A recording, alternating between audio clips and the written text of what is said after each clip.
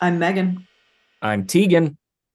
and this is The Office Hours, the podcast where two literature professors analyze the great American story.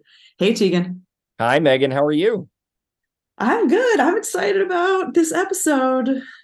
Last time I said, I think at the very end of the podcast, that there's something in it for you and there's something in it for me. And I think it's very obvious what is for you. Oh, holy yeah. I mean the magic, right? Magic. So you have asked earlier many episodes back in our recording process, would we get deeper into Michael's magic? I was like, yes, we will. And yes, now we have. So I want to I really want to get right into it. I do have a revision and regret though. Okay, go for it. Last time in the episode, I called Roy Dwight and I called Oscar Roy. And I hope listeners just kind of roll with it when they're like, she's obviously off.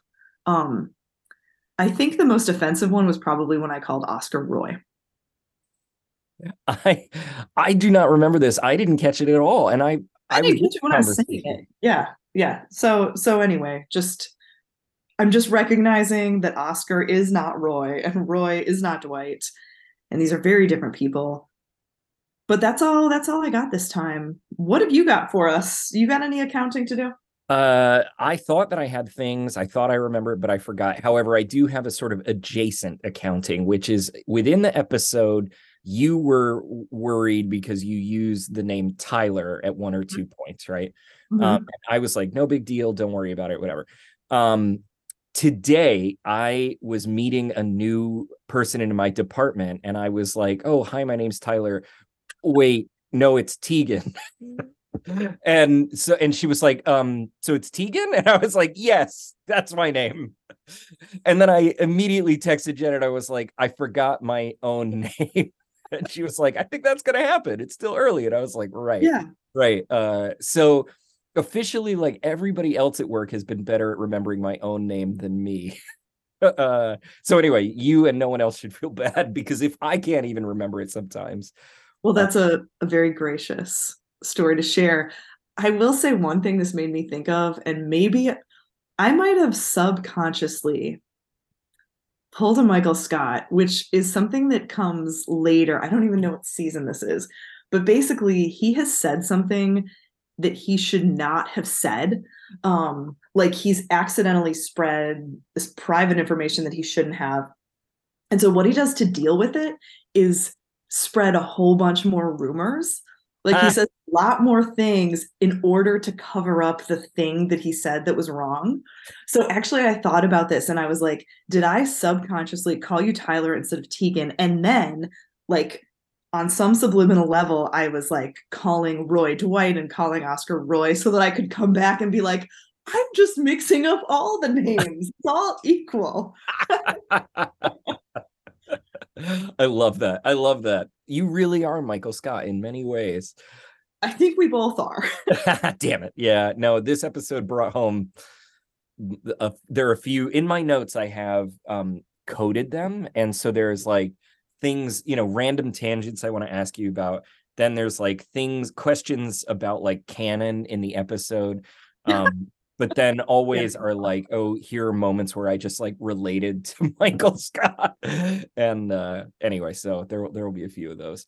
We have no. Your Oh, go ahead. your relatability to Michael Scott is maybe the most surprising plot twist of this podcast. Well, it might be like why I really didn't like it. Yes, Wow, it it's like hit too this close to home. too close, the return of Yeah, the repressed. yeah. So I was just gonna say that we have no emails. Do we have any messages on Instagram? Well, I haven't been posting No. for Does the last. anybody listen anymore? You look at the viewer or the listener counts. Do we even have listeners at this point? Actually, I haven't looked at that in a couple weeks either. This is just for us then. You know what? A little part. But it is largely for us.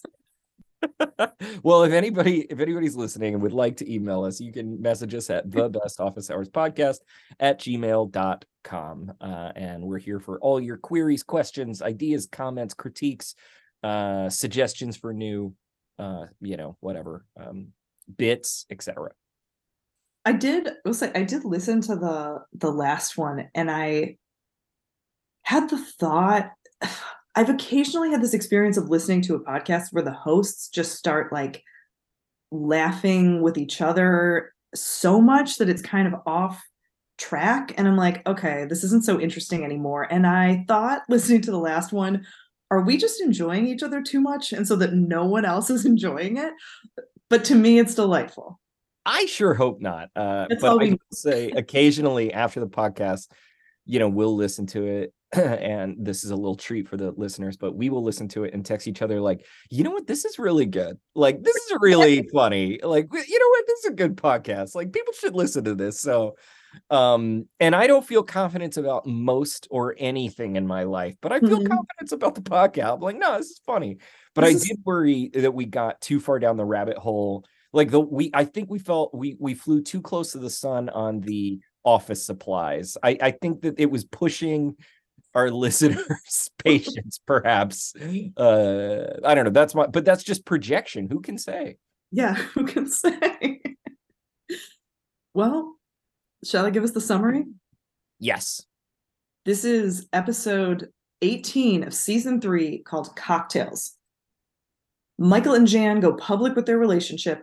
Pam makes a confession to Roy at an office happy hour. And Antique is oh, most important of all. We begin with magic, and that is where we must begin today.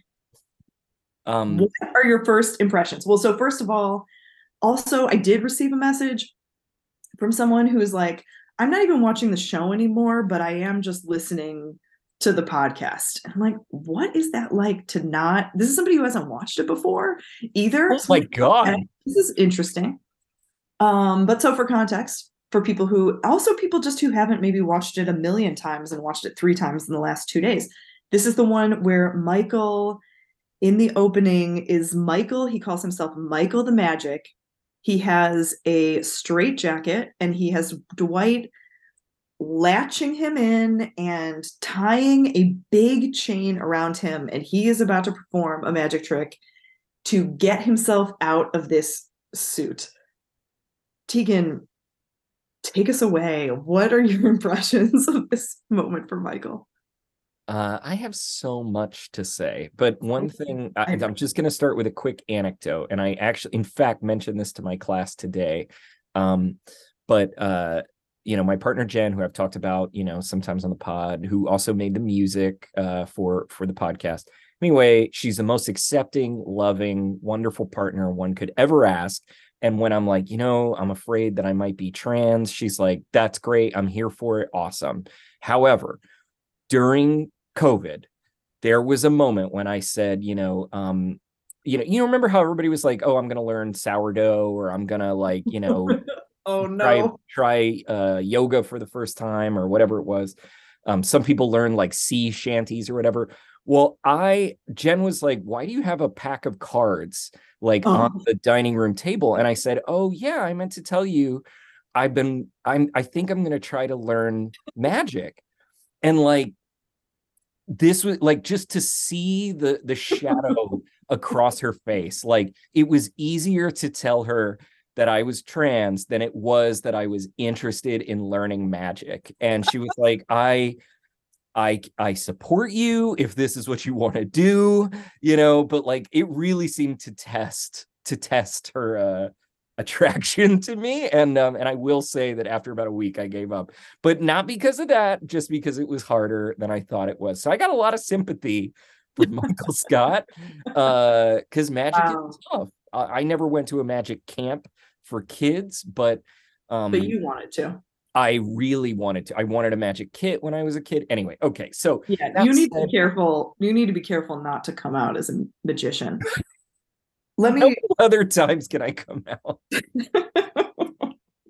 don't make that. Don't put that in the list.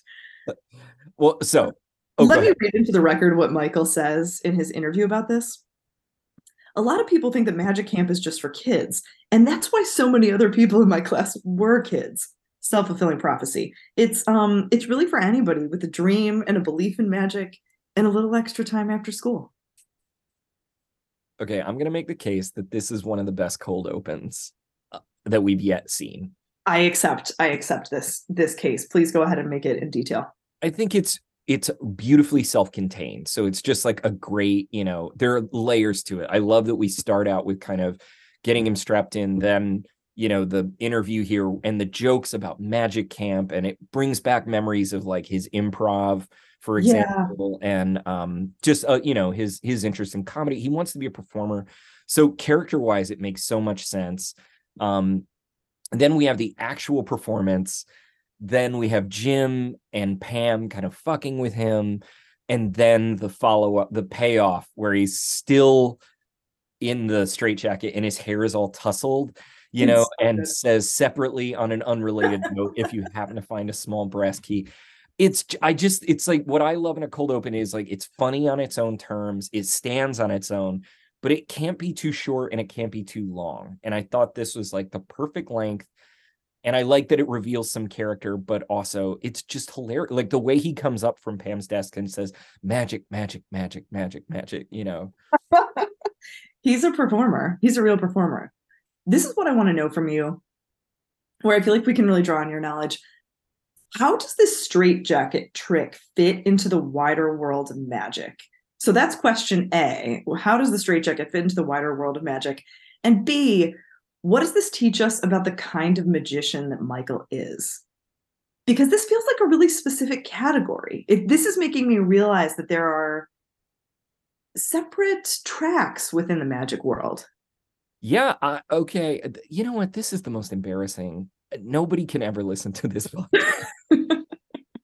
But I did discover that like close up magic, like because I was always like card tricks and coin tricks, like it's the most boring basic shit. But apparently it's like the most among the most respected because it's the hardest to do really, really well. And it's like the backbone of magic. And it's that close up, like if people are looking right at your hands and so that's like really respected. Whereas anything with like props is totally not respected, or things like I think to some degree this kind of thing, and I can't remember what it's called, but like people that get buried alive, or these kind of like Oh, more yeah. endurance kind of Hmm. tricks or Mm-hmm. apparent tricks are, I think, like a lower tier. And however, they work for me. I am a fan of all the magical arts.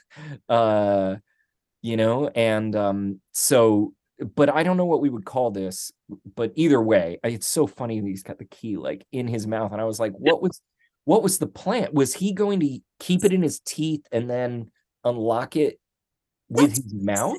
too. How did he think he was going to achieve this? Even, I mean, with the key, I don't think he was any more likely to get it than without. But it does teach us that he overestimates his capabilities. He does. He does. I felt like that actually was maybe brings us to a potential connection. I want to hear what you think about this because you come up with good connections between cold open and the episode. But I wondered if a connection was Michael feeling trapped after being overconfident. So going into something with exuberance, whether it is a magic trick or his relationship with Jan, and coming out publicly that they're a couple, and he is so confident and positive about both of these things and ends up feeling trapped, and it's embarrassing, and I don't know. That's great. Oh my God. Damn. So Jan is the straitjacket, Jan uh, is a straitjacket. Ooh, yeah. but Jan in is, an ironic way, right? Because like he wanted to be locked up with her. yeah. Yeah, just like with this stupid actual straitjacket that he is putting himself into it. I guess having Dwight put him in. Um, I wonder if we yeah, can. did you have connections between like how this sets up the episode? I didn't, and I think it was because I was just so in love. I was Mhm. just so all in on the magic or whatever. So I'm gonna have to. I'm so glad you came through on that because I had nothing. But I did have. I love. What was it? The Michael the Magic will attempt to escape from extreme bondage. Just amazing. The he doesn't quite get the euphemism, but Kevin sure does. I didn't even notice Kevin having a reaction to that. I got to go back and watch for it. So, okay, but I did wonder. So Dwight says, I know how, dislocate his shoulder and slip his arm out from underneath. And Michael says, no, no. Do you think that was what the plan was? Or was Dwight like imagining a different, a more accomplished I do magician? not think that was the plan. I think Okay. Dwight was imagining a different magician, but Dwight might have had the way to actually do it. And I guess it connects to your point about the kind of magic that depends on endurance or like weird physical feats. And Mhm. I guess that would make sense as a way to do it. Can I ask you, have you ever seen a magic trick that blew you away? Also, did you ever watch the magic show that I begged you to watch? I watched like the first few minutes and I know, I I couldn't know, do it. I couldn't do it. Megan. I, I, I will do it for you. I will get there, but how many seasons of this show have I watched for you? it has turned into not being just for me, but for both of us. I know that was unfair. I'm going to That revise was and unfair. regret That that. was cruel.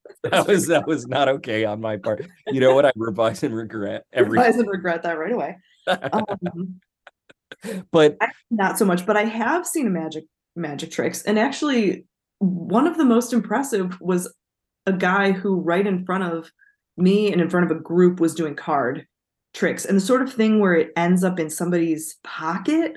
It is mind blowing. I think It's so. it But was very fun and very fascinating and totally mind blowing. Yeah, so I believe that magic can be powerful. if I can just quickly say my favorite magic trick that I've ever seen, it's I went to see Penn and Teller perform. And And tell her, yeah, know your audience. I what'd do you not. say?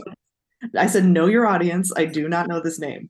So they were, I guess they were kind of big in the 80s, maybe in the 90s, Like and they're a troupe. It's multiple people. it's two people, and the kind of shtick, especially earlier, was that I can't remember who. I think it's Penn he was kind of a larger guy. Teller was kind of a skinnier guy. Penn was very verbose and kind of erudite and like whatever, I don't know, chatty. And Teller never spoke, like said nothing. And so and then they did a lot of kind of death defying stuff or whatever.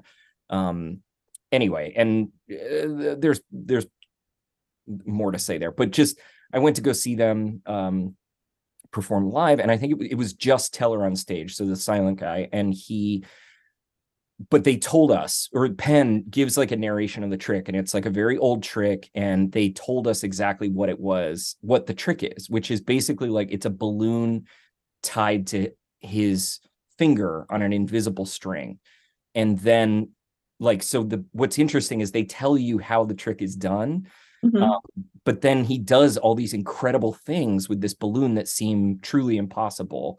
Hmm. And your mind is sort of like, but it can't be just like tied to his finger or something like that or whatever. And there's a really great NPR like interview about it and how long it took years and years and years and years to practice. But it's very elegant and it's very beautiful and it's very, yeah, I don't know. It's there's a sweetness to it. But anyway, what I love about it is the kind of like, I'm gonna tell you exactly what I'm doing, and then you're not gonna believe it. And then Hmm. even though I don't know, I think that that's kind of interesting in magic. But oh Yeah, god, that is. is it though? Listen to that NPR interview. Yeah, I'll send you that. I'll send you that. But Michael's, I just love the picture of him at like an after school magic camp for kids. Like, can you Uh, imagine the parents? Can you imagine the teacher? it's a beautiful, beautiful image. It I absolutely love it. Michael really is good about doing extracurricular activities.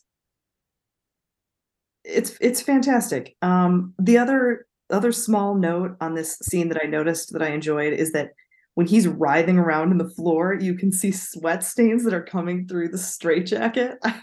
I just thought that was a nice detail because he is really physically struggling, and it is really funny. Great Great. physical comedy moment again, and he kind of tips over onto the chair and then like lifts up the little table with his legs, and then he's on the floor in front of Pam's desk and spinning around, and then he's in his own desk. It just it's Yeah. Closing the blinds is so funny. so funny. He does it with his feet, right? Yeah, yeah, yeah, yeah. Unbelievable. And also that he's paused work for them to watch this. Oh, he just wants an audience so bad. He wants Just wants an attention. audience. Oh, don't It's make me magic. sympathize with him. Well, where do we go from here? I feel Well, this let's maybe so just go pivotal. right to the next scene. So basically is prepping kind of to go to David Wallace's house, right?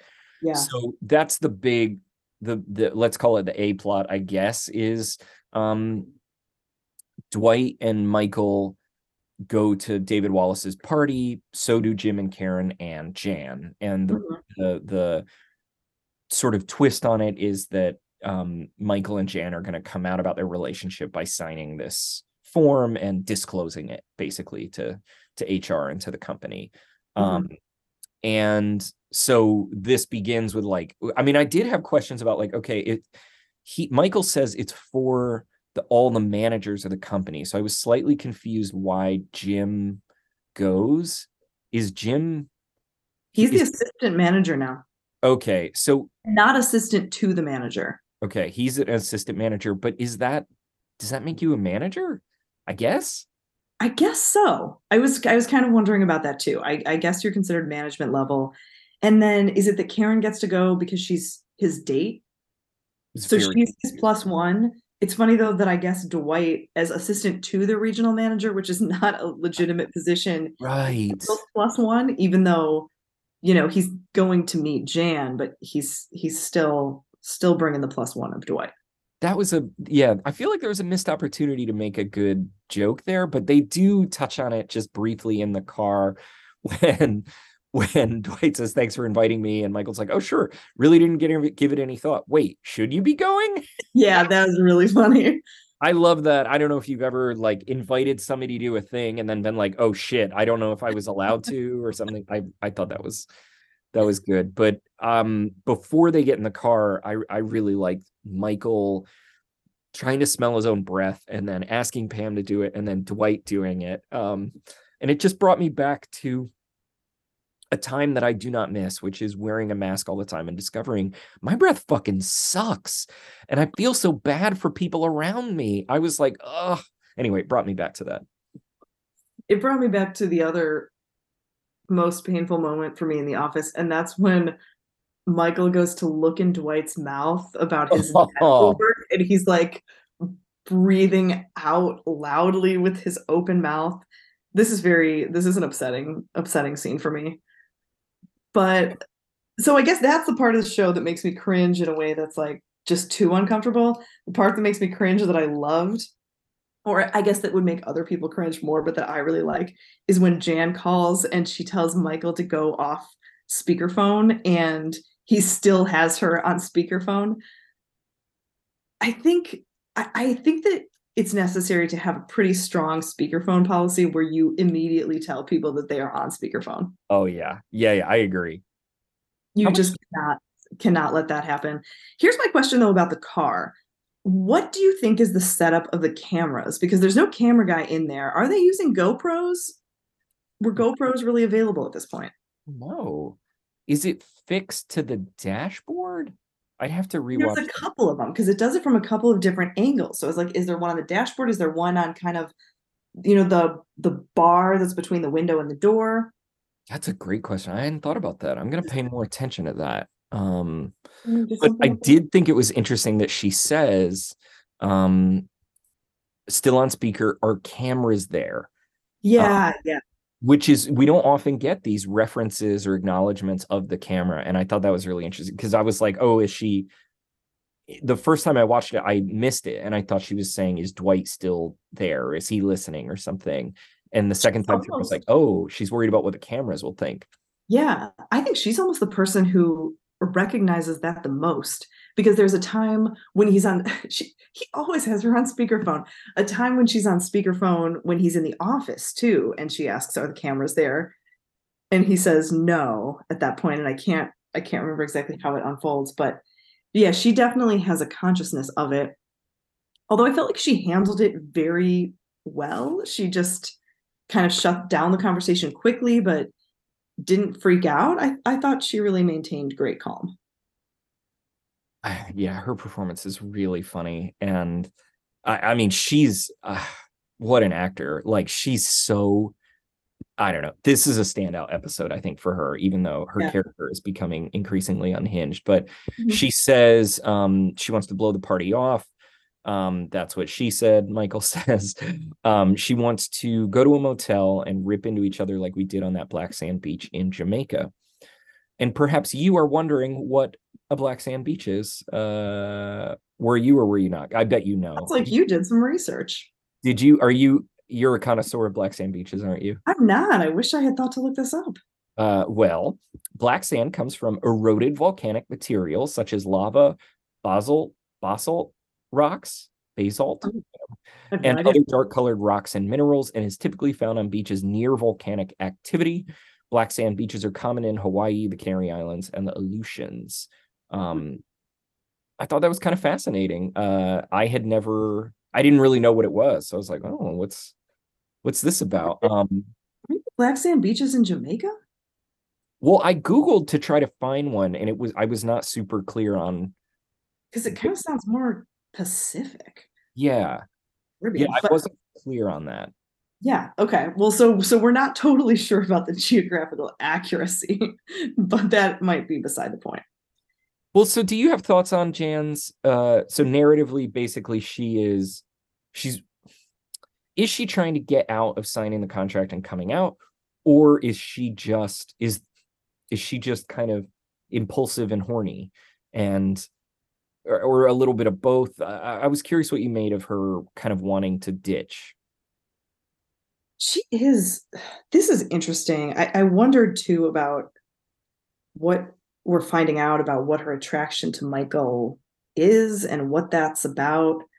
One of the sections I think that's really interesting is when, let me read it in. It's when she arrives. So Michael has already been there. He has arrived early. We could discuss that. He's arrived very, very early. Oh, we gotta, yeah. This whole theory about arriving at parties early. But Michael goes out to the car and Jan is digging around in the trunk. And Michael asks, what are you looking for? You bring dip?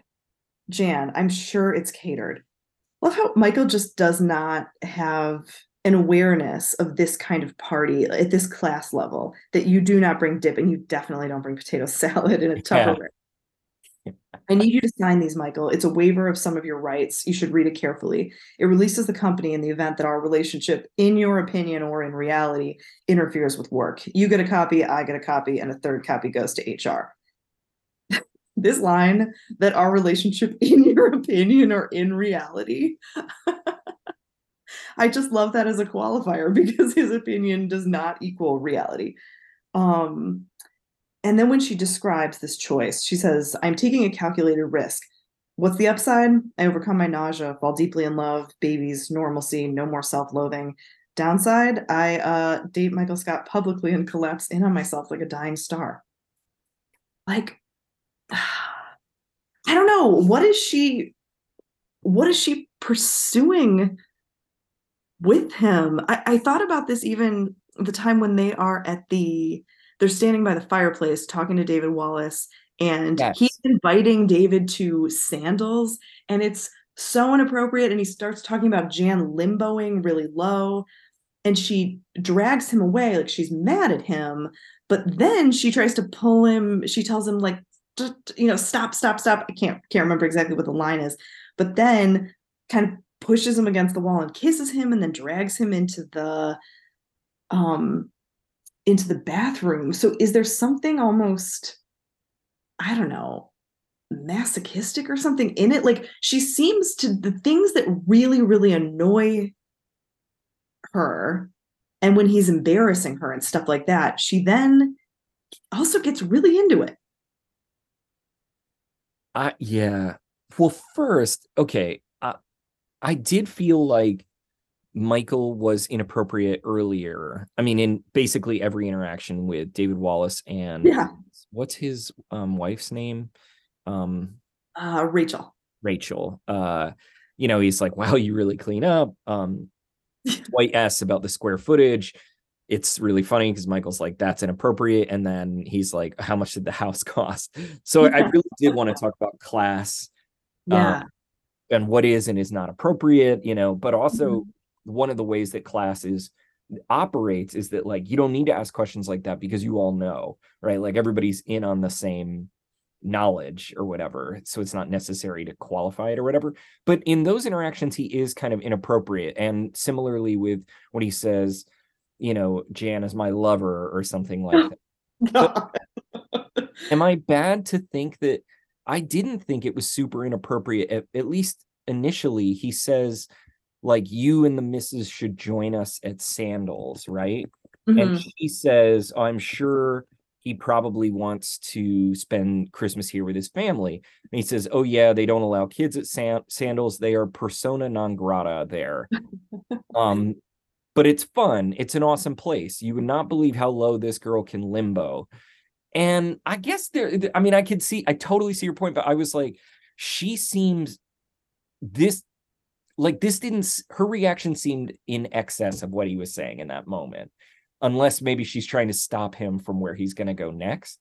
And so I just kept thinking about how she is utterly embarrassed by him anyway, and that Yeah. makes it seem so kind of cruel that she is, as you said, like masochistically using him Mhm. to experiment or to self-destruct. Like it almost seems like she wants to, Yeah. I don't Well, know. she said, I guess when she came to the office a few episodes back to say she wanted to be with him, didn't she say something like her therapist said she should indulge for once her self-destructive tendencies? Yes. We Yeah. started to see that here. I think it's a great point actually about it not exactly being inappropriate.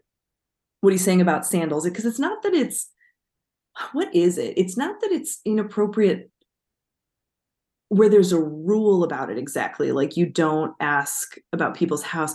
I think it's just that, and it's very sweet. I think what it is just socially unaware. Like Yes. Okay. obviously David Wallace does not want to go to Sandals with you. And so don't put him into that position.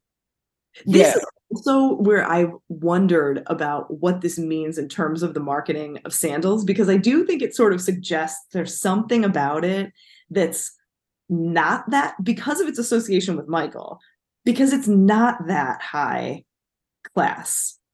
That's not to say that's accurate in terms of the price or anything like that, but that there's something perceived as maybe kind of tacky about it. It's Uh, not an appropriate place for the David Wallaces of the I world. There's a see. different, I don't know, he's got this sort of old money vibe, maybe, even though I don't know what his family's wealth history is, but I think that they're, I think the advertising of sandals is mixed. I think that's a great point. I hadn't really registered that. And I do totally agree with you. I think I read inappropriate like too narrowly. You are right. It assumes a familiarity that is um not Michael's to assume, right? Like I wouldn't go to the university president and sort of be like, hey, we should go on Oh vacation or whatever. my God, that's that's such a great comparison. I And love to think about that. but we do see the reverse. David Wallace can ask Jim to go shoot hoops, but Yeah. Jim cannot ask David Wallace to go shoot hoops, right? And if he Yeah. does, it's a bold move. And it's Mhm. one that may pay off, but it is not it's definitely like a kind of breaking of decorum. Yeah. Good. And so, good for Michael for not following those barriers. I mean, he does not allow these unspoken social rules to constrain him. And that's risky and that makes people dislike him. And at the same time, there is something beautiful about that. And it is the thing that enables him to take a kid's magic camp class. That's Is that true. there are those rules that really do constrain you socially and limit the kinds of bonds and the kinds of relationships that you can form. Like it kind of outlaws that possibility of closing that gap or of that friendship with David Wallace. And I don't know, maybe it's worth the risk of putting yourself out there. I might be feeling inspired by Michael's behavior. What is happening? I love this. A long time ago on the pod, I sort of floated the idea. I had a theory of why you are drawn towards Michael Scott in the show, and I can't remember if I elaborated it, but it was nowhere near as articulate or coherent as what you just said. But it was along the lines of like, I do think you and I both share this kind of like, we have a certain level of anxiety in general, but like social, or maybe not. It's not just anxiety, but like social anxiety and social neuroses, like a Yeah. kind of hyper, self-reflexivity about how social interactions should go or are supposed to go. And I think that one thing that I think it's appealing to sort of see Michael Scott not understand or care about those, and to flout them, Mm-hmm. and nonetheless, still have some sort of heart of gold or whatever, which is very much I think we don't really talk much about the British office, but that does feel like the defining difference. Like, as far as, I mean, it's been a long time since I watched it, but like, he also has no concern for, or no kind of social awareness, but it's not coming from a good place or something like that. So it's kind of interesting that Michael Scott is being sweet. He is saying like, oh, we should hang out. Like, he wants friends. Like, I love that he's like, you should come to a party early, because that's like a great way to make friends. What does he say? Yeah. It's polite to arrive early and smart. Only really good friends show up early. Um, Ergo de facto, go to a party really early, become a really good friend. And oh no. But I have to tell you, so I have a few memories that will like keep me up at night. Uh-huh. I have quite a few, but one of them is that I'm in college and I got invited to a professor's like party, this is undergrad, and it was, and I misread the invitation, and we didn't have smartphones or whatever. So it's like, Yeah. I just read the email and I thought it said show up at like 5, but it didn't say that. It said show up at like 6 or 6:30 or something like Oh that. no. Yeah. So I showed up and it kills me, because I remember them being like, oh, you're here. And I was like, yeah, I brought wine or whatever. And she was like, well, come in, and nobody was there. And I was like, they Oh. didn't say like you're too early or something. And it just slowly dawned on me, like over the next 10 minutes or so, like, oh, fuck. Like, I'm not the first, like, I'm way too early. And then there's like prepping the food and stuff. And I was like, oh, can I help? And like, they let me help. And it was so generous. But I am mortified by this, because I just wanted to be like, oh, actually, I gotta go. And anyway, so Oh, I felt for Michael here. I am mortified for you. That is heartbreaking. I'm sorry. Oh God. But did it prove? Do you think that it ultimately built your relationship in a positive direction? It did not. So I don't think that Michael's theory is correct. I wanted to try to figure out because I feel like there's some specific kind of logical fallacy in there where he says, friends, only good friends show up early. Therefore, show up early, become a good friend. I couldn't put my finger on quite exactly what it was, but it's like I don't know, an over generalizing from the example of who arrives early, or is it that one that's what is it, post hoc ergo propter hoc, where it's like before, you assume that before, therefore because of. So if you've seen that people have shown up early before a party and you see that there are friends, you're assuming that they are friends because of the fact that they showed up early, rather than those two things being unrelated or having been there before, whatever. But I just thought I did appreciate the fact that he's got this really clear theory of it, and he's got what do you call that, like an etiquette, a sense of etiquette rules and the reasoning behind them, and he's just totally off in his reasoning. God, you are the smartest person. Oh my god, no, I'm not. You are Talking to really me about use compliments. Latin and logic. My Well, God. I'm failing. I'm not finding what I want. If we've got any philosopher listeners out there who can really break this down, because you know what I mean, he puts it into that format where it's like, if this, then this. Right, right. No, I love that. I love that. Before we uh, go, oh, go ahead. I was just gonna say I meant to kind of look into it more and really try to study it and figure it out, but I didn't. So I'm going short on that. I don't know, man. I think it's so smart. But I wanted to say a little bit more about Jan, and maybe we could psychoanalyze her a little bit, but um it's just so goddamn funny, the writing when she says the pros and the cons. Amazing. I just love, you read it already, but the upside: I overcome my nausea, fall deeply in love, babies, normalcy, no more self-loathing. Downside: I date Michael Scott publicly and collapse in on myself like a dying star. Holy shit. And then why is this so hard? That's what she said. Oh, it's so beautiful. And it's interesting in this episode when we get the I'm always fascinated by this, like when we get a window into what they are being asked by the interviewer. So the Yeah, interviewer says, why is this so hard? Also to Jim, it was like, why don't you want to go? And he's like, I didn't expect that I would need an answer to this. yeah, yeah. But I just love, okay, so apparently she has nausea and self-loathing. But the image of collapsing in on yourself like a dying star. I wish I had something smart to say. It's just It's great. I will say I think about that regularly. I think about myself collapsing in on myself like a dying star in, I don't know, various situations, but I like to channel Jan. That made me wonder. I hadn't thought about the camera crew prompting her with the question, but I wonder if they were like like kind of poking at her and seeing if she would do it. That's what she said. oh yeah, Did yeah. you want to be wording Yeah, it that yeah, way? yeah. Oh, I love that. I love how she took it up, and then doesn't she say, "Oh my God, what am I saying?" So Reaction to it. Also, one more note on while we're in this part, she asks, "What's over the eye?" And Michael says, "It's a heart."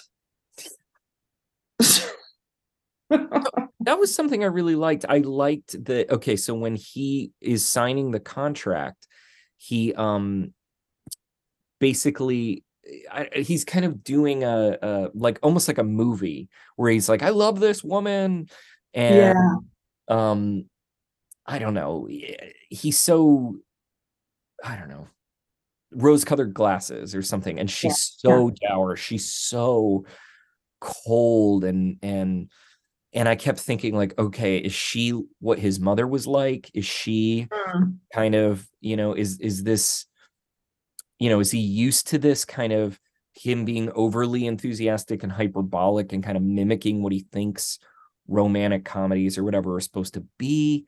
Um, Mhm. I don't know. But then it's a little distressing. She basically is like, okay, let's bone in the bathroom. And then he says, Yeah. no, no, no, no, means please don't, please. Um, Yes.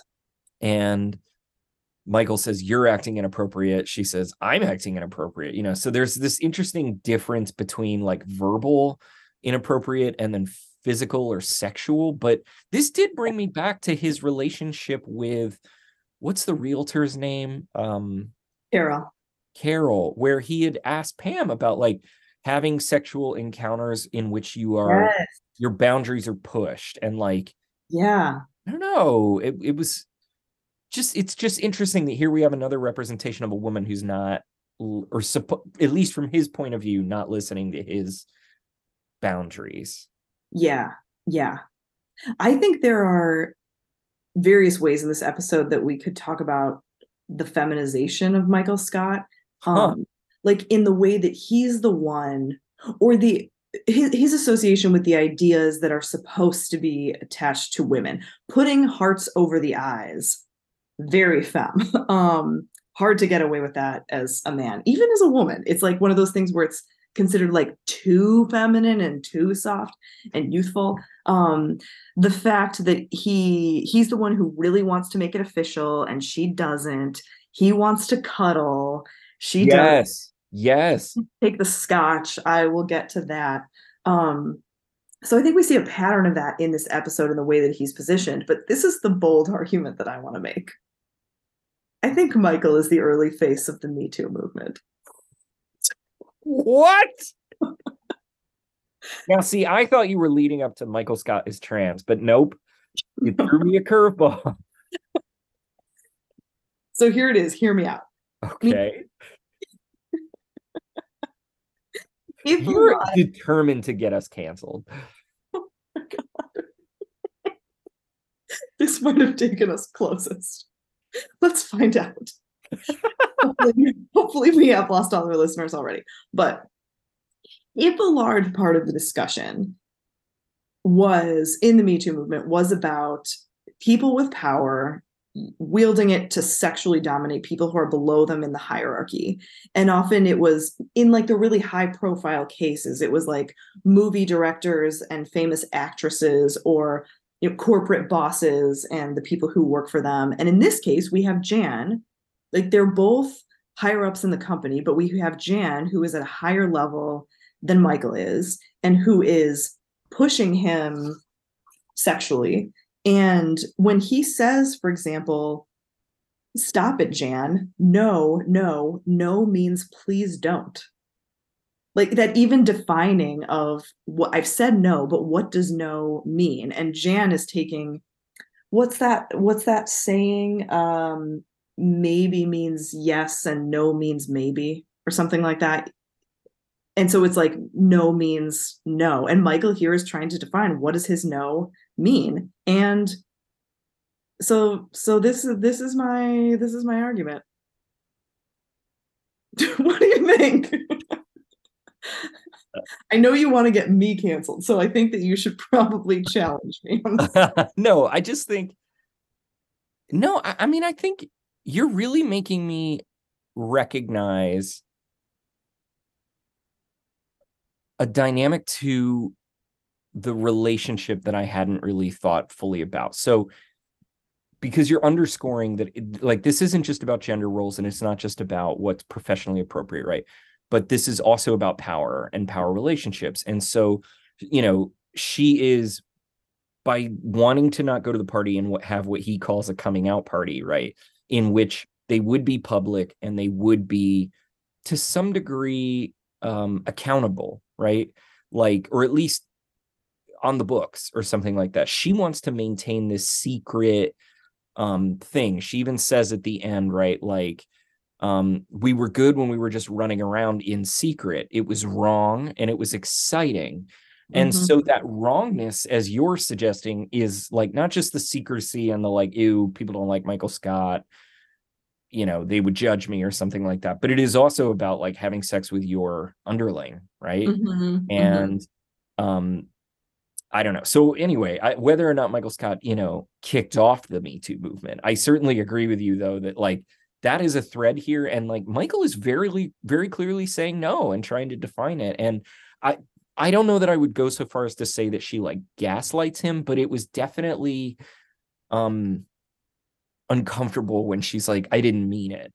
I'm tired and I didn't eat enough. And that's all. That was it, and it's like that's not what was going on there. So Yeah. I don't know. One thing I guess I want to qualify. I don't want to claim that Michael kicked off the Me Too movement, and I do want to give credit to Tarana Burke for also coming up with and using that phrase before everybody else did. And her being, I'll give. I was just teasing. I'm just teasing. Her. But maybe we call Michael a forerunner. If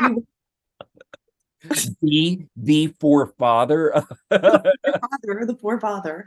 But it does also show how the gender dynamics of that, of power and sex and sexuality at work, can Like we sometimes in thinking of it always being, or intending to think of it being women who are so consistently the victims of it, we can sometimes not see that it's not only women who are Yeah. affected by that, and that it's not only men who are the perpetrators of it, I guess. So here, Yeah. I think we actually get this complicated representation of it, and we also see the way it's not that Michael doesn't want to be with Jan. It's not that he Right. always and only says no to Jan, but that there really is this dynamic and this aspect of it that he does not want and wants to be able to say no to, and not to say yes to everything.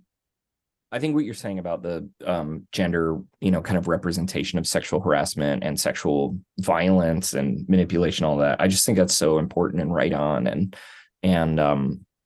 yeah, I mean, and it's something that it wasn't really. I mean, I remember like after Me Too, kind of talking with people and telling stories about things that had happened to me at jobs, Mm-hmm. um, with bosses who were women, and things that I was asked to do, or Mm-hmm. things that were said to me, and they were like, that was sexual harassment. And I was like, well, no, Right. they were just joking or whatever. But I had a boss at a job when I was under 18 who kept telling me to like take my genitals out. And yeah. And I was like, when I told somebody, they were like, yeah, that was really not okay. And I was like, oh my God, I was really uncomfortable and scared to go to work, and like, but didn't want to lose my job. But I don't know, she was just being funny, and I wish Yeah. there had been a discourse that was like, oh, actually, you know, people who are identified as boys can also be sexually harassed. That was not Yeah. consciousness. Yeah.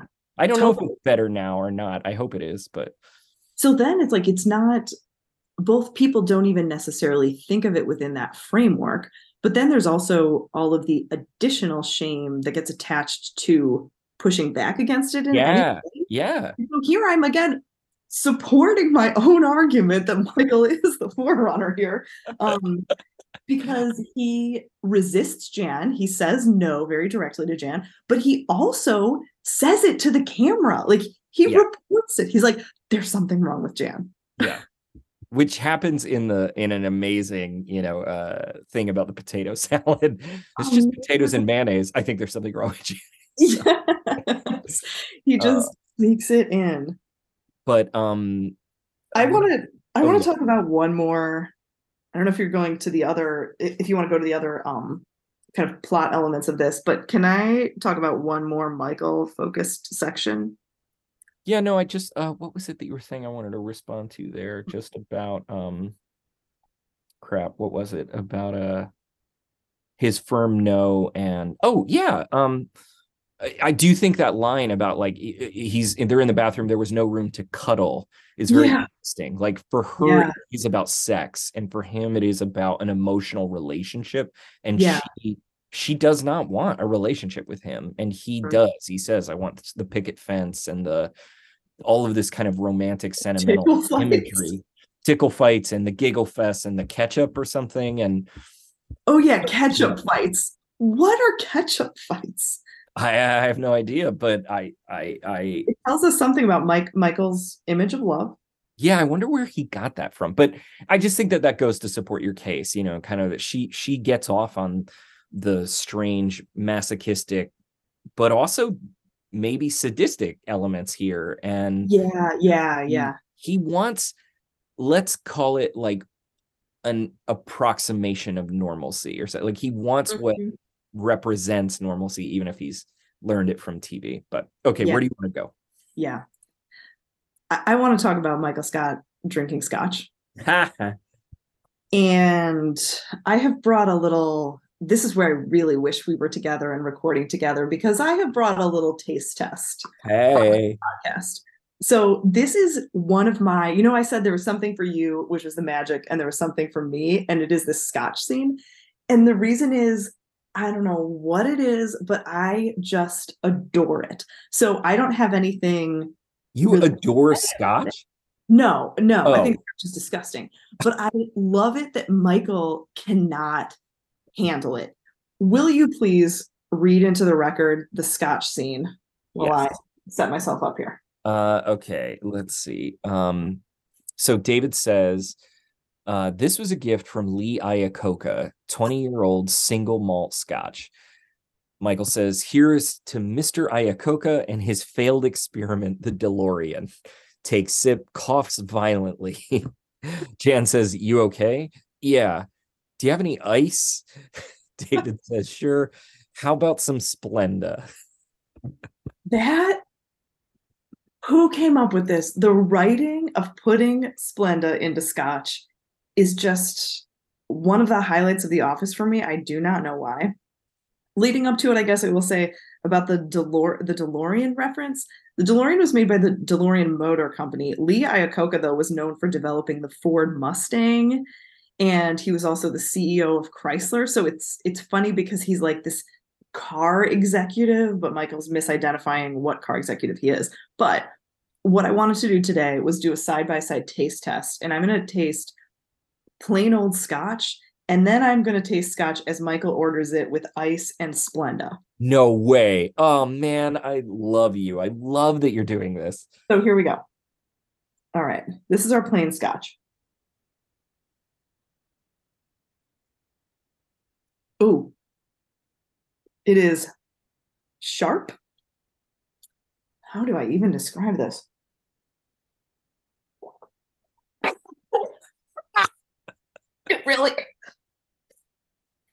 That was my second drink. On my first one, I was like, oh, I'm pulling this off. But do you ever, I don't know if you ever tried cigarettes. Like, the first time, if you're like trying to be cool and then you like can't take it in. I did not intend to have this experience, but I am with scotch. It's like, I don't even know. It's very harsh, very, very harsh. The taste is horrible. Michael is right. But the interesting thing about scotch, it's so associated, it feels like, with masculinity and with wealth. Like, this is a man drink. Now I am going to pour some Splenda. Stopped at Starbucks so that I could get a packet of Splenda today. And here I'm just stirring it in to my scotch with ice to see how this compares. Okay, let's see.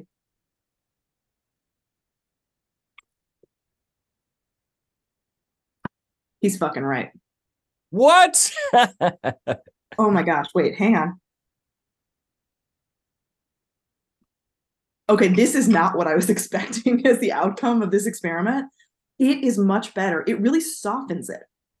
It adds sweetness, it softens it, it takes off the real harshness. I'm gonna do one more back and forth. I'm gonna try them both again, but do you have any reflections on scotch? I have one question. Did you have Splenda in your house, or did you pick it up for this experiment? I picked up the Splenda from Starbucks for the experiment. I did have scotch in the house, which I don't know where that came from because I don't think Dan really likes it, but he likes whiskey a lot, but scotch. Oh. The Splenda, though. The Splenda completely changes it. It is actually brilliant. I am so happy to know this. I'm so jealous. I really wish we were together so I could do the experiment. But man, but I really do feel like you are desperately trying to get us canceled, because not only are you saying Michael Scott's the forerunner of the Me Too movement, now you're also saying, like, scotch is terrible and we should put Splenda in it. Like, everybody's going to be mad at us. Everyone. If I ever own a bar, I am going to have a cocktail that's called the Michael Scott, and it is going to be a scotch. I am going to have it's going to be shaken with ice and Splenda and then poured in an up glass, like a martini glass. That loses, like, it gets a little bit more feminized too. I was recently reading this article about how glasses are gendered, and it talks about people at bars starting to label the menus when there's a glass that's going to be perceived as feminine. Jesus because Christ. there are guys who will order it and then be like, oh, I didn't know it was going to be this kind of glass. So that would be a drink, the Michael Scott, that I would put on my menu. That is a sad state of masculinity. That is so depressing. Can you please send me that article, though? I really want to read it. Yeah, sure. But this, I'm actually going to drink this. Okay. Conclusion, Michael Scott is right, and he doesn't sit and suffer. I feel like the masculine move is typically that you sit and suffer and you pretend that you like scotch, even if you don't. But he just asks for exactly the thing that will improve it. He's gauche, and I love that. Where he's like, can I get you something? He's like bagel bites. This is the bagel bites Lights, yes. of alcohol, I guess. But you are bringing. Well, first, I will just say I did. I once somebody had like given us, I don't know, a fancy. I think it might have been scotch. I don't know, or something, and this is another like shame moment or whatever, but I guess you're supposed to sip it, but I thought you were supposed to like down it like a shot. No, But I guess it was rather expensive. And so I like, downed it, and he was like, "What are you doing?" And I was like, "Oh, I don't know. That's the only context in which I'd ever drank liquor was like as a shot." And yeah. so the idea that you're supposed to sip straight liquor, which we have some friends who like, lovely people, very butch in their vibe, and like Yeah. they only drink straight liquor, so be like, "Oh, do you want a glass of tequila?" And I'm like, "No, I want lime juice, and I want simple syrup in it. I need you to, whatever." So anyway, I'm with you. I'm with Yeah. Michael Scott.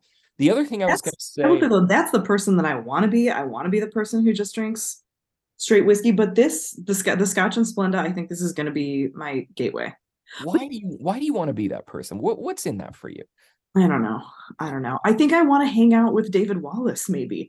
It's such a that scene. I mean, Michael kind of really misses an opportunity because they Yes. are removed. They are in this separate room. They're sharing this special scotch. And it's really a moment where if he could just be cool, it is this kind of bonding moment with David Wallace. And if he didn't make this scene over the scotch, I think he could have gotten somewhere else with it. But I love his honesty here. Well, you're bringing up something I was really interested in, which is how gender plays out at the party. So I'm gonna come back to that in a second, but I will just say, you brought up a word when you were talking about if you were in a bar, you said cocktails, Mhm. and the episode is called Cocktails, which I found to be Yeah. inaccurate and strange. There are no, as far as I can tell, no cocktails in this episode. I think they're drinking beer at Poor Richard's, and Jan orders a martini, okay. Yeah. and Michael's drink is a cocktail. You mean the Splenda, you know? Yeah, because doesn't I don't know if this is the case, but I feel that for it to be a cocktail and not just a drink, it has to involve some mixing, Yeah, agree, just the agree. scotch itself. So Michael, does it turn out that the title is really actually drawing attention to Michael's drink of choice? Well, if it is, that is kind of, I mean, it does underscore that, like, okay, one, there are a few different parallels between the two, the A plot and the B plot, and we will talk about the B plot with Roy and Pam.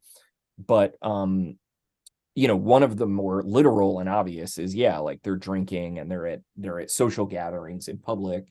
And then the other, is like these two kind of fledgling unstable relationships and how they deal with honesty and being public.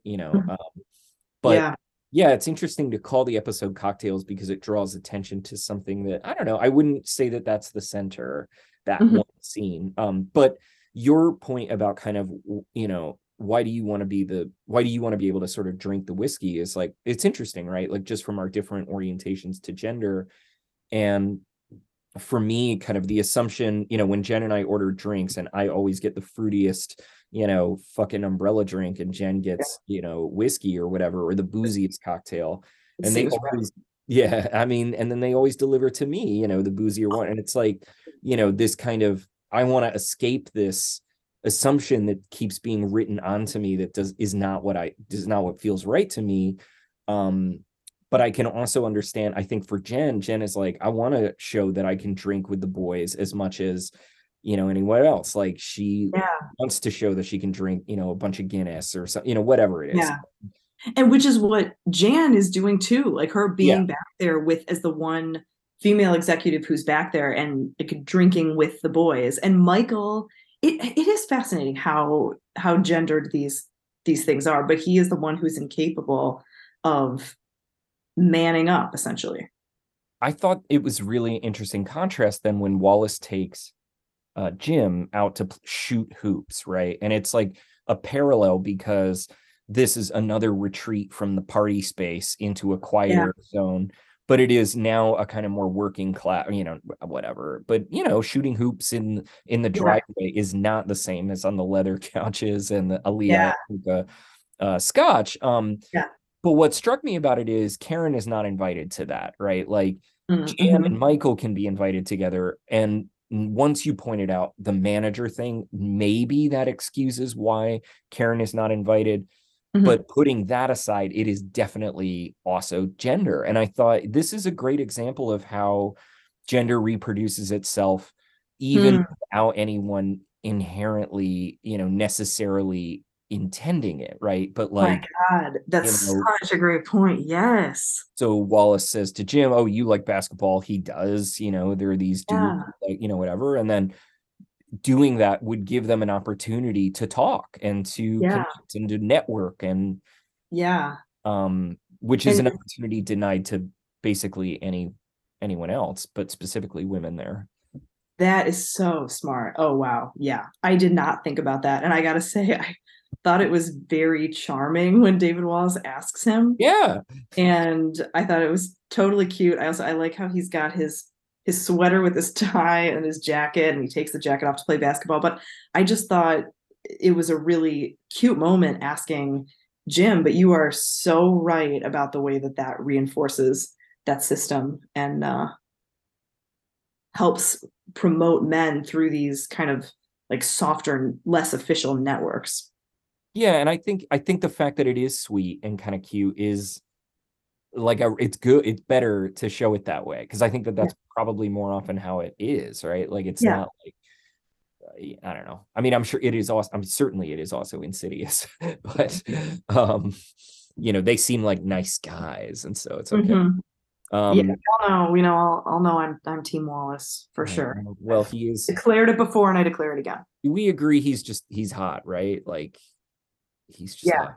Okay. yeah, yeah. He's a total charmer, total package, David Wallace.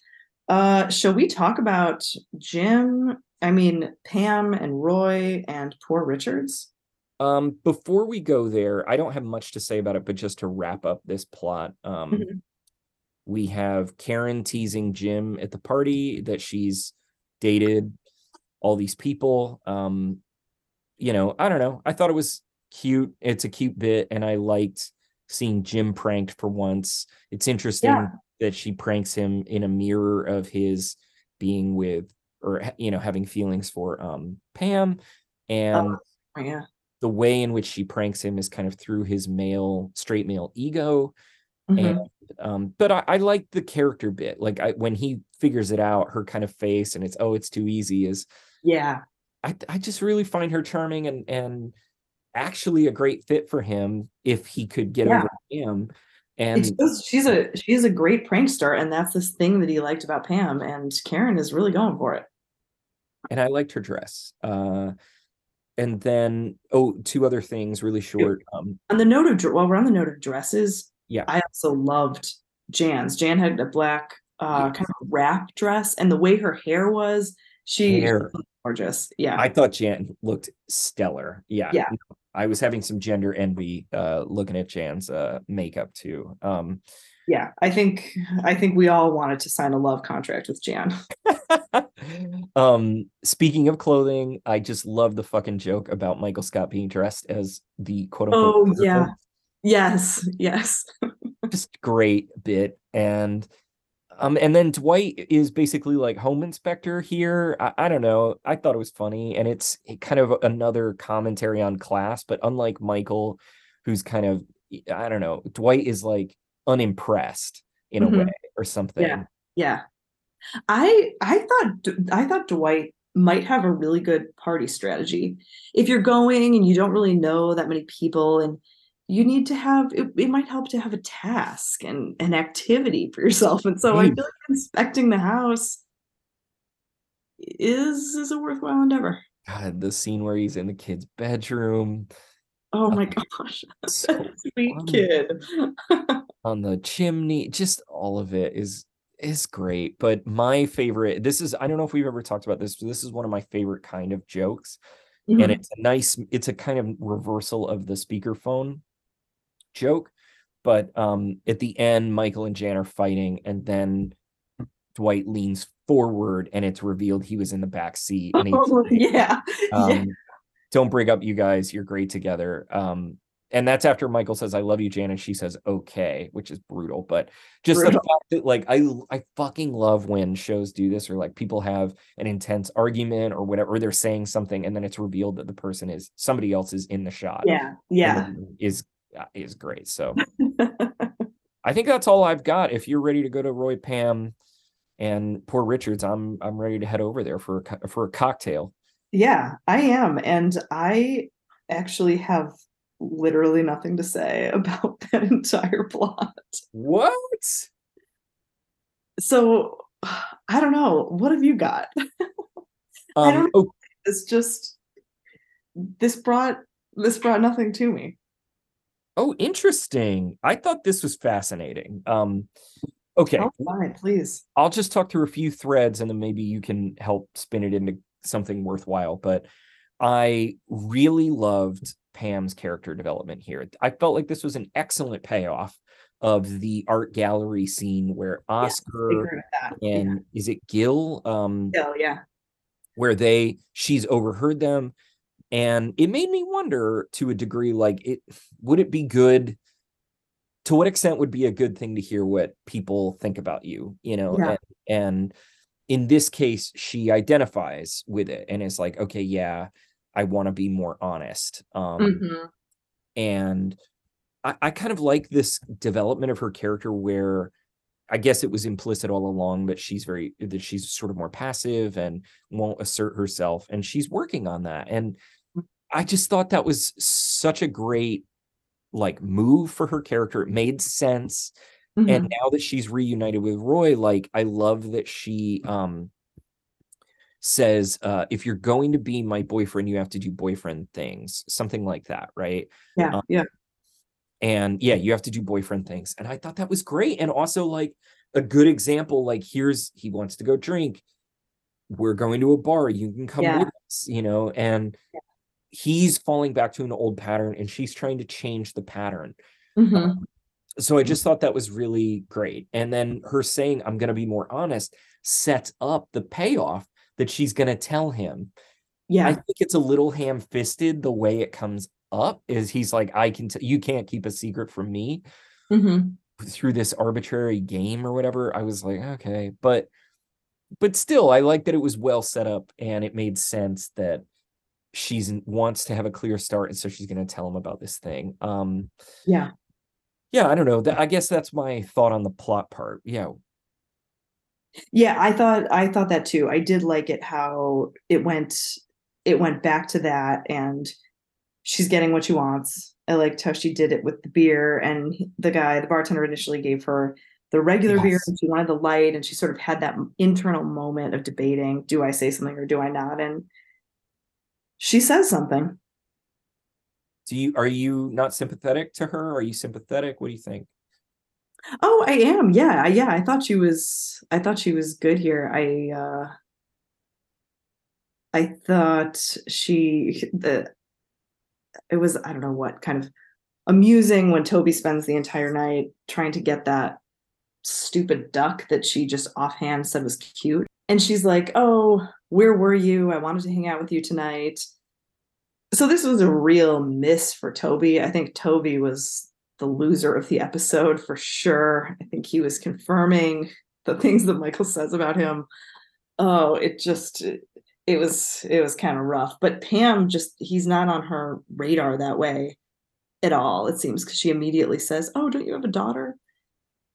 So it was Toby's defeat, but a positive a positive day for Pam, until I guess it turned absolutely horrible once she told Roy that she and Jim kissed, and then he starts throwing glasses and destroying the bar.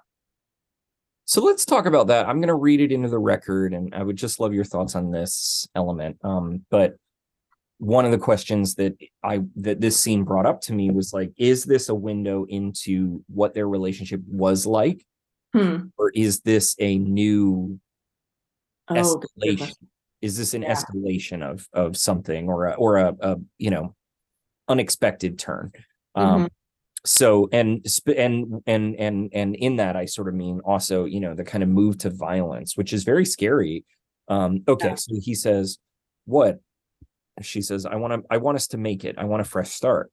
That's awesome. That's what I want. Oh, okay, but in order for us to make it, there can't be any secrets between us. I didn't do anything. Ask anyone. I totally could have, and I didn't at all.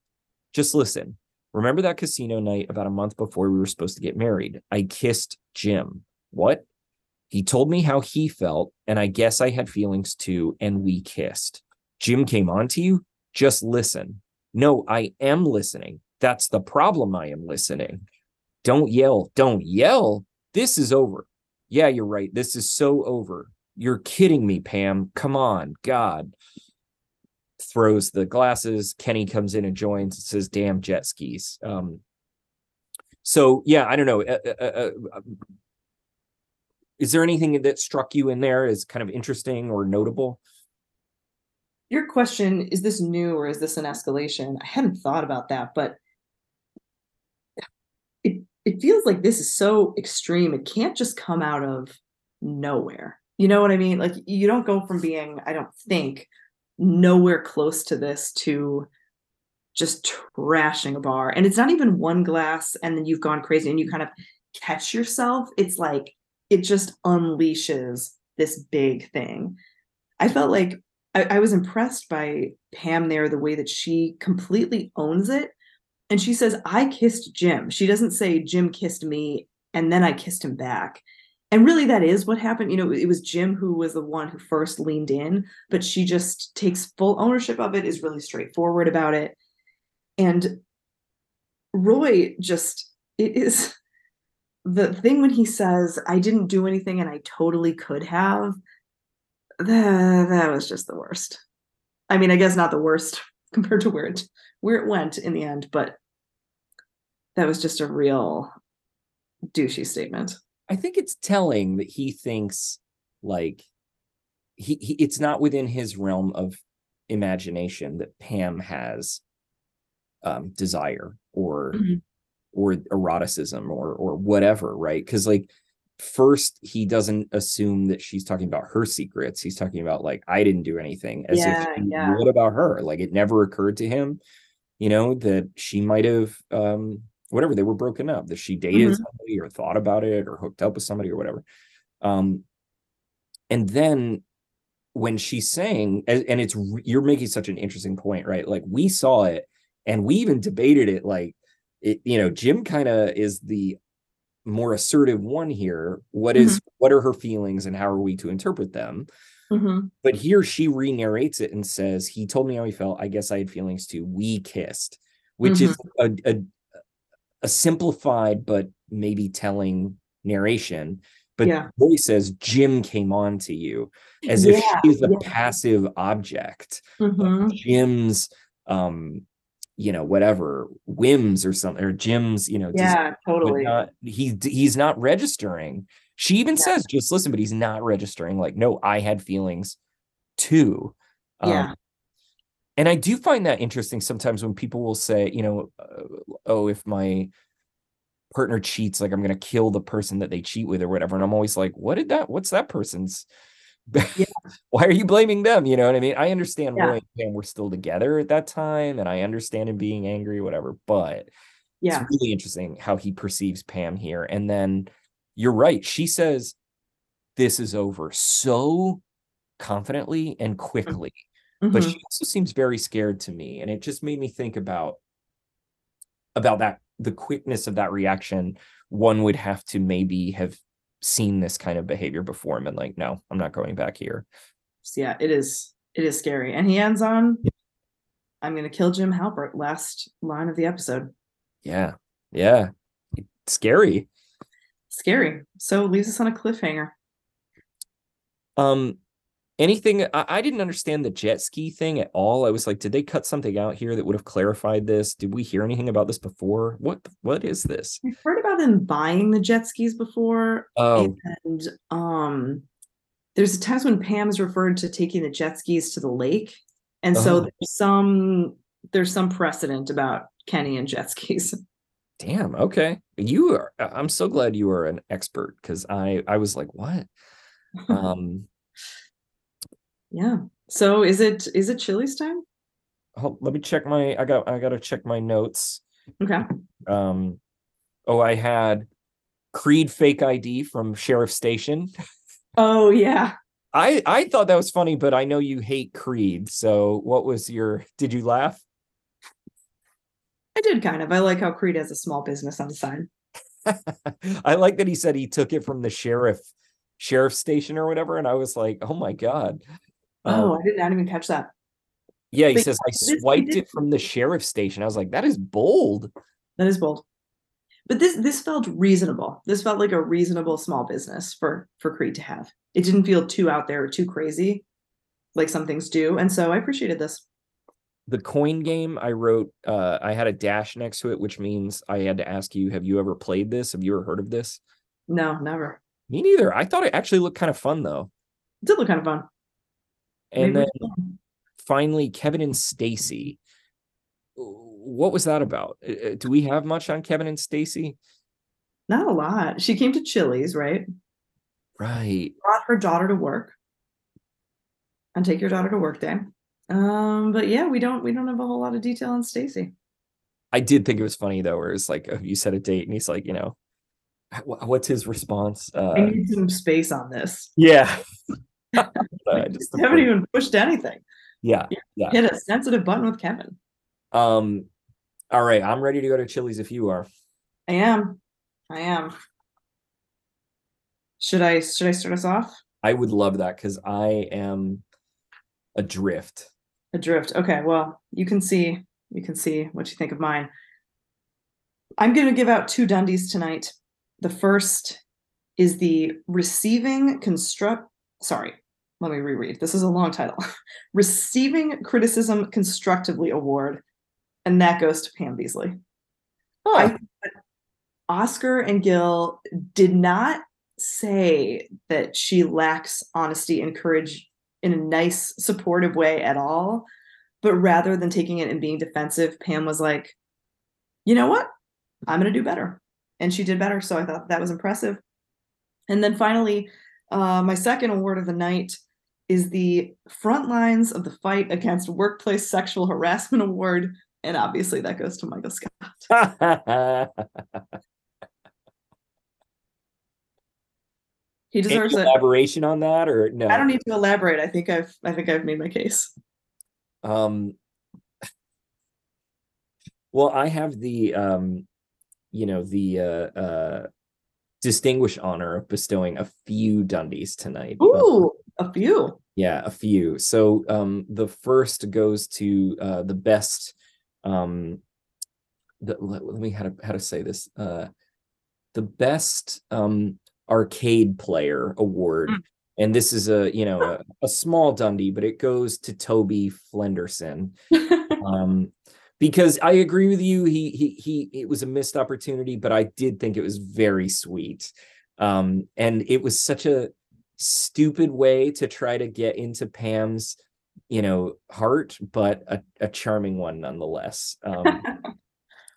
I think the excellent host award goes to, oh God, what was her name? Rachel. Rachel. Mhm. Rachel Wallace. Gracious, beyond gracious. The ways in which she hosts Dwight, especially, but also Michael. Yeah, I She thought puts about out the her. potato salad. Yeah, she does. I thought about her, and I'm so glad you gave her an award because although I don't think Toby is deserving, I do think Rachel Wallace is. And then even though I made the argument that it is like you know problematic in many ways, the shooting hoops award goes to David Wallace because I just thought it was cute. and kind of sweet, and I liked him being kind of down to earth in a way, even if it was in a Yeah. straight bro kind of way. Hmm.